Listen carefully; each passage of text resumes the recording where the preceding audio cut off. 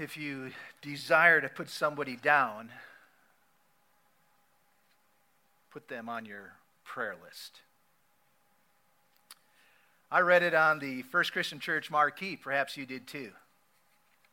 I think it's very fitting advice for all of us.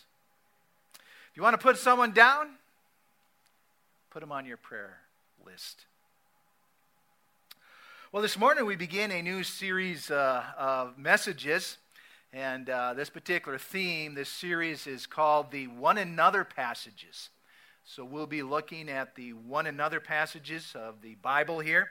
In fact, they say there's about approximately 59 one another passages. And we will not be looking at all 59, but rather I have chosen just 6 of those particular one another passages to share with you in the coming weeks. So we'll be focusing on the one another passages. Now, Christianity is a relationship religion, if you will. I usually don't like to use the word religion when it comes to my personal faith. But if you'll just bear with me, Christianity as a religion is about relationships. Now, of course, it all begins with having that proper relationship with Jesus Christ. You are a Christian because of your relationship with Jesus Christ. You came to that point in your life where you recognized that you were a sinner and that you needed saving. And of course, you believed in and put your trust and faith in that finished, completed work where Jesus Christ went to the cross and died for your sins. And not only did he die, but he was buried and he came back to life. So Christianity is a relationship. You are a Christian because of your relationship with Jesus Christ. Now, once you become a Christian, you begin to live out your faith in relationship. All right? We live out our faith in community, if you will. We gathered here this morning. We gather as a community. We are called a church. And we live out our faith in community. We live it out in relationship. And what that exactly looks like is detailed for us in the numerous one another Bible passages. For example, as you read through Scripture, you come across one another passages that exhort each one of us to live out our faith by loving one another. Or you may come across where we are to serve one another, or encourage one another, or be devoted to one another. In fact, even also building one another up. These are the one another passages. These passages give us a description, kind of tell us how we are to live out our life, our Christian faith, in relationship with one another. Well, this morning we begin our new series by focusing on praying for one another. So our first topic, our first theme to explore together this morning is praying for one another. It's no secret that prayer is important to Harvest. In fact, you see it on the wall there to your left. Prayer is one of our values, meaning this is something that is important to us, and we try to take time each Sunday morning, as you know, take time to not only praise God, but to enter in together into community and pray together. Well, the Bible passage that exhorts us to pray for one another is found in James chapter 5. And so if you have a copy of God's Word, why don't you join me and let's turn to James chapter 5. And we're going to be looking at verse 16. We're just looking at one verse this morning. Well, I shouldn't say that, not just one alone. But where our one another instructions come from is verse 16. So here's what verse 16 says. Therefore, confess your sins to one another, to each other, and pray for each other so that you may be healed. The prayer of a righteous man is powerful and effective. But there we have it. Therefore, confess your sins to each other and pray for each other. Pray for one another. So why are we to pray for one another? That's the question I ask. Why should each of us pray for other Christians? Well, I want to share with you 4 reasons why we are to pray. And I believe these 4 reasons do come from our passage this morning, from verse 16, and as well as the surrounding verses there in chapter 5. Here are 4 reasons why we are to pray, why we are instructed to pray. Okay? Number 1, we pray for each other because it is commanded. We pray for each other because it is commanded. Now, I've shared with you in the past about the Greek language. The Greek language has some maybe peculiarities, if you will. Maybe it's more even detailed than our English language. But from the Greek language, we can get more insight into why we do certain things or how we are to do things. Now, for here, in verse 16, where it says, pray for one another, the word that is translated prayer is in what we call the imperative tense, or the imperative mood. And if you, maybe you don't remember, but imperative is a command in the Greek language. So the word translated prayer is an imperative in the Greek, and an imperative is a command. So the first reason why we are to engage in praying for one another is because this is a command that is recorded in Scripture. God has placed an expectation, more than an expectation, He has placed a command on us that we pray for one another. Pray for one another. So, number 1, the reason we pray for each other is because we are commanded to pray. Number 2, here's number 2, the second reason why we pray for one another. We pray for one another because it's an act of service. An act of service. You know, we could also say that prayer is a ministry. When I say an act of service, prayer is a ministry. Typically, though, when we think about ministry, our thoughts kind of go to things like maybe teaching Sunday school. We think of that as a ministry, or volunteering for Vacation Bible School. We see that as a ministry, or even going and visit somebody who is sick or has been recently through a surgery, and we go to them and visit them in a hospital. Now, those things we quickly categorize as that is ministry. But I want you to see here this morning is that prayer is also a ministry. It is a ministry. If you read the surrounding verses there in chapter 5, there is instruction that says, if you are sick, if you are ill, call the elders, and they will come and pray for you. So we see here in this immediate context of chapter 5 that the elders are engaged in a ministry in the service of praying. But it's not just the elders who are to pray for one another. Remember, our instruction, we are commanded as well to pray for each other. And prayer is a ministry. Prayer is a ministry. So that was number 2. Number 3, why do we pray? Prayer is a demonstration of care. We pray because we care. This verse that we're looking at here in verse 16 is located among verses that speak of praying for the sick. And, if you go and visit somebody who's sick, if you go and pray for somebody who's sick, that bottom root, the reason that compelled you to go and pray is because you genuinely care for that individual. Isn't that right? When they're on your mind, on your heart, it's because you care. So prayer is a ministry that demonstrates care. So why do we pray? Because that shows we do care for one another. We care for one another. And number 4, the reason that we pray for one another is because prayer unleashes God's power. Okay? Prayer unleashes God's power. I'm not sure how that all works. I wish I could give you a very definitive answer as to how prayer works. I really don't have an answer for you. All I know is it does work. I have experienced it in my own life. I've gone through some things, and I can only, the reason I survived, the reason I kept my joy, the only reason I can explain is because prayer. Okay? Prayer sustained me. Prayer does work. In fact, let me share that story once again. I shared it with the children. I'll give you even a better, clearer vision here. Let me just read that story for you about the power of prayer. A missionary on a furlough told this true story while visiting his home in Michigan, his church home in Michigan. He says, while serving at a small field hospital in Africa, he says, every 2 weeks I would travel by bicycle through jungle to the nearby city for supplies. It was a journey of 2 days and required camping overnight at the halfway point. On one of these journeys, I arrived at the city where I planned to collect money from a bank, purchase medicine and supplies, and begin my 2-day journey back to the hospital. Upon arriving at the city, 2 men were fighting, and one was seriously injured. I treated his injuries and told him about Jesus Christ.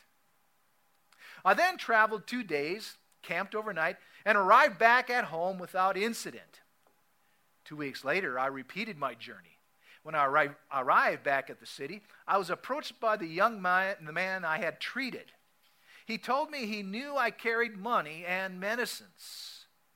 He said, "Some friends and I followed you into the jungle, knowing you would camp overnight. We planned to kill you and take your money and drugs. But just as we were about to jump your camp, we saw that you were surrounded by 26 armed guards." At this, I laughed and I said that I certainly was all alone out in that jungle campsite. But the young man pressed the point, saying, "No, sir, I was not the only person to see the guards. My 5 friends also saw them, and we all counted them. It was because of those 26 armed guards that we were afraid and left you alone."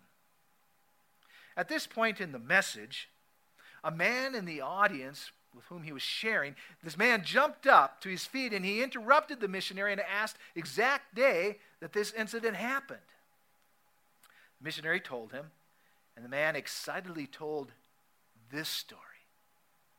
He says, "On the night of your incident in Africa, it was morning here, and I was preparing to play golf on that day. I was about to tee off when I felt the urge to pray for you. In fact, the urging of the Holy Spirit was so strong, I called men to meet me here and pray for you." The man said, "If you were here with me that day to pray, please stand up." The men who met together to pray stood up. The missionary wasn't really concerned with who were there, but he wept as he counted their number. You guessed it. There were 26 men. You see, the reason we pray is because prayer is powerful. How God uses our prayer, how God uses it when we talk to Him on behalf of others, I really don't know. But it works. It works. So our exhortation is clear as we live in relationship with one another. We are to pray for one another. Well, the next question to ask and answer is this. So what do we pray for then? Okay, we're supposed to pray. I get that. I know that it's commanded. All right? I know that it is a ministry that I can engage in. And I know that prayer is powerful. I get that. But what do I pray about? What things should I be praying about? Let's pursue that question and answer it. In James chapter 5, verses 14 through 15, we get this answer. And here's what it says. Let's look at it together. Chapter 5, beginning in verse 14, and we read these words. "If any one of you is sick, he should call the elders of the church to pray over him and anoint him with oil in the name of the Lord. And the prayer offered in faith will make the sick person well. The Lord will raise him up. If he has sinned, he will be forgiven." Well, from this passage, we see that one answer to what we pray for or about, of course, is illness. We want to pray about individuals who are sick. You know, we spend a lot of time, it seems like, praying for people who have cancer. And, that's a good thing. Okay, that's a good thing. We want to pray about these illnesses. We want to assist these individuals in their healing process by praying for them. Well, something I want to draw your attention to is the word sick, okay? If you take a look up here at verse 15, the word that is sick. That word sick means this. Here's the meaning of the word sick. It literally means to be weak, okay? Or to be without strength or powerless, okay? To be weak or without strength. The reason I bring that to your attention is that in this particular passage, although it does talk about illness, being sick, that word sick can also refer to being weak or without strength or without power. So it says here, the prayer that is offered in faith will help the person who is powerless or who is feeling weak become strong again. Now, the reason that I bring this out to you and point this out to you is that, oftentimes we get in this rut of just praying for illnesses, okay, and just sickness. But there is a broader application of James chapter 5 here. As we pray for one another in relationship, we need to be praying for those who have weaknesses, who are struggling, who are feeling powerless, okay? We as believers, we can come alongside other individuals and help them in their weaknesses, and then when they're feeling powerless, we do that through praying, okay? So let's pursue that a little bit more. In fact, here's a couple verses. First of all, Romans chapter 14, verses 1 and 2 tells us, "Accept him whose faith is weak, without passing judgment on disputable matters. One man's faith allows him to eat everything, but another man whose faith is weak eats only vegetables." Here in Romans chapter 14, in this verse, the word translated weak is the very same word in James chapter 5 that is translated sick. So I'm just showing you that there is another usage of that very same word. Take a look at this one, 2 Corinthians 11, verse 29. Take a look at it. Okay? It says, this is Paul, the Apostle Paul. He says this. It's a question for him. He says, "Who is weak?" And he says, and I do not I feel weak as well? And he says, "Who is led into sin?" And he says, and I do not inwardly burn. In other words, he's saying here, he says, I feel weak too. We got Paul, the Apostle Paul. He's the big top-notch Christian, so to speak. Like he doesn't have any difficulties or any problems, so to speak. He's an apostle of Jesus Christ. Everything goes well for him. Well, he's telling us no. He's saying, hey, don't I feel weak? And there's that word weak. It's translated sick in James chapter 5. Again, just want you to see that this whole word that is translated sick has a broader meaning. So we're talking about being powerless or feeling weak, okay? And so therefore, when we pray for somebody, we pray more than just sickness. We're praying for their weakness, whatever that may be. But in order to know a weakness in somebody's life, we need to be in relationship with one another, don't we? We sure do. That's how we learn about this weakness. And of course, we're not going to tell everybody our weakness. We're going to be selective. And that's just perfectly okay, and that's perfectly fine. But we need to be in community and sharing with one another so that others know our weakness, so that they can come alongside us and lift us up with that power of prayer. So we're still talking about what we should be praying for. We're praying for not only sickness, but we pray for the weaknesses or where people feel powerless. Just they don't feel like they have the strength. We want to come alongside them and help them through prayer. Well, here's a couple examples. Here's a weakness. One weakness is anxiousness, okay, anxiousness. And Lonnie shared this particular passage with us as we began our prayer time together. "Do not be anxious about anything, but in everything, by prayer and petition with thanksgiving, present your requests to God. And the peace of God that transcends all understanding will guard your hearts and your minds in Christ Jesus." So do not be anxious about anything, it says. That's a scripture. Do not be anxious about anything, but, what's it say? But help me out, in prayer and petition with thanksgiving, present your requests to God. So we all encounter anxiousness, don't we? Okay? I know we've been praying for her this morning. We prayed for Tanya, and in particular her daughter, Kim. Kim has breast cancer, and she's expressing anxiousness about the fact that she's got to take some chemotherapy and stuff. And you can imagine that. You've all been in situations where you have family members that, they got to go through this. And as they step into this situation, into the unknown, there's anxiousness. And you know that. So you can come alongside them and pray with them. using the power of God in their life. So anxiousness says, here's another weakness, not only anxiousness, but temptations. Another weakness is our temptations. Here's a passage from Luke 22. Jesus is addressing Peter, and he says, Simon, Simon, Satan has asked to sift you as wheat, but I have prayed for you, Simon, that your faith may not fail. And when you have turned back, strengthen your brothers. So we all have temptations as well. There's an area that we are weak in. There's an area where we lack strength. We're not very powerful in certain areas of our life, and Satan knows that.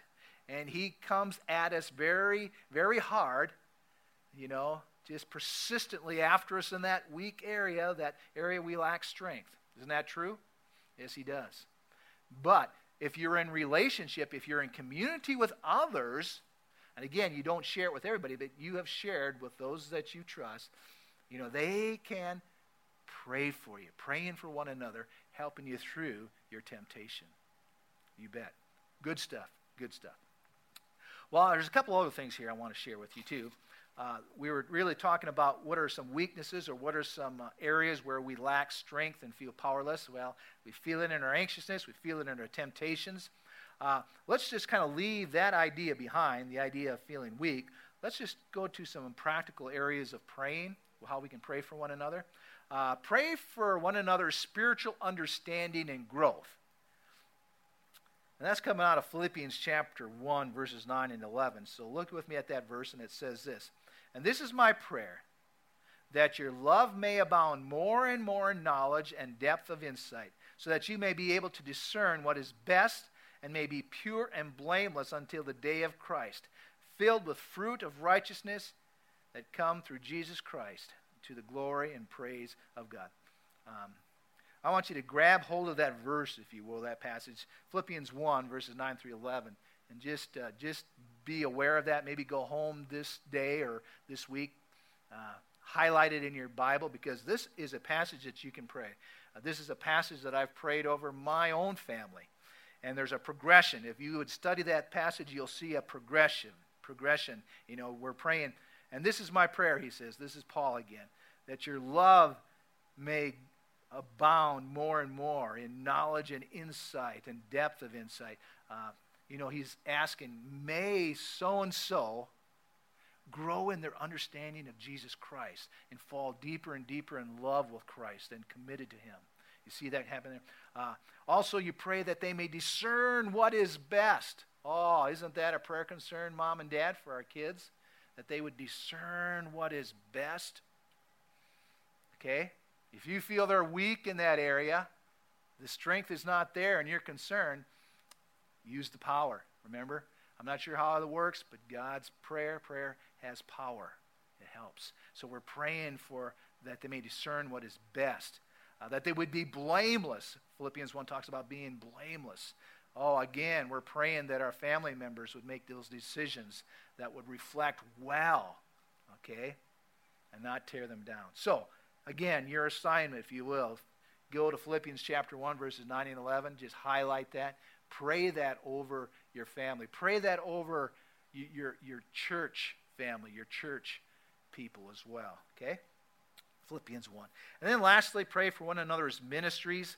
There are many things that we can be praying about. I've just chosen a couple of them. But pray for one another's ministries. Here's Colossians chapter 4. Again, this is our Apostle Paul. Our Christian rock star, if you will. We think he's the type to follow. But he says this: devote yourselves to prayer. And again, this is the Apostle Paul, our rock star. Listen to these words. He says, devote yourselves to pray, being watchful and thankful. And then Paul says, pray for us too, that God may open a door for our message, so that we may proclaim the mystery of Christ, for which I am in chains. Pray that I may proclaim it clearly. Okay. Sounds like Paul is maybe struggling here. Okay. Paul, he's in jail, all right? He's in prison. He's serving Jesus. He's standing up for Jesus, and he ends up in jail, okay? And he's probably thinking, I don't know. I don't like this stuff. And then what does he say? Hey, pray for me. and pray that I will be, proclaimed clearly. It kind of sounds like he's saying, I'm not courageous at this point. I'm lacking confidence. I'm in jail. Pray for me. Pray for me. So I get out of that praying for ministries. Okay? We have many people who are serving in your church body, within our church body. Children's church, our men's group, other Bible studies. When those people come to mind, would you just pray for them? Pray for one another. Pray that they would be bold. Pray that they would proclaim Christ clearly. Pray that the Holy Spirit would empower them, give them vision, give them passion. Just so many things to pray about. And that's what we're supposed to do. We're the church. We're in relationship with one another. And one of the things that we need to do in relationship with one another is that we pray for one another. So it's a very applicational message this morning. What am I supposed to do when we leave this place? We know what we're supposed to do, aren't we? We are to pray for one another. That's our assignment. Pray for one another. Pray for me. Please pray for me. The title of today's message, Talk to Him for me. Talk to Jesus for me, would you? And you too, would you just talk to somebody and say, hey, would you talk to Jesus for me? And if you feel confident, just share with them. Where's your weakness? What are you struggling with? Okay? Talk to Jesus for me. Let me talk to Jesus for you. Okay, let's close. Oh, Jesus, we struggle so. We do. We're selfish. We're concerned about our needs. Lord, we get offended. Sometimes rightly so, and we just can't seem to shake it, let it go. Lord, you've laid people on our heart that we are burdened for. We want healing in their heart. If it's not illness, Lord, we're concerned about their decisions they're making. Oh, Father God, would you help us? Help us serve one another. And Lord, as we depart this morning, I just want to pray your blessing over this church body who are all gathered here this morning. They're here because they love you. But though we love you, Lord, we know that things don't always go smoothly. So Lord, whatever hiccup has shown up in their life this week, or whatever sadness that seems to occupy their heart, Father God, we pray about that. Lift them up, Lord, and may the peace that surpasses all understanding guard their heart and their mind. And we pray this in Jesus' name. Amen.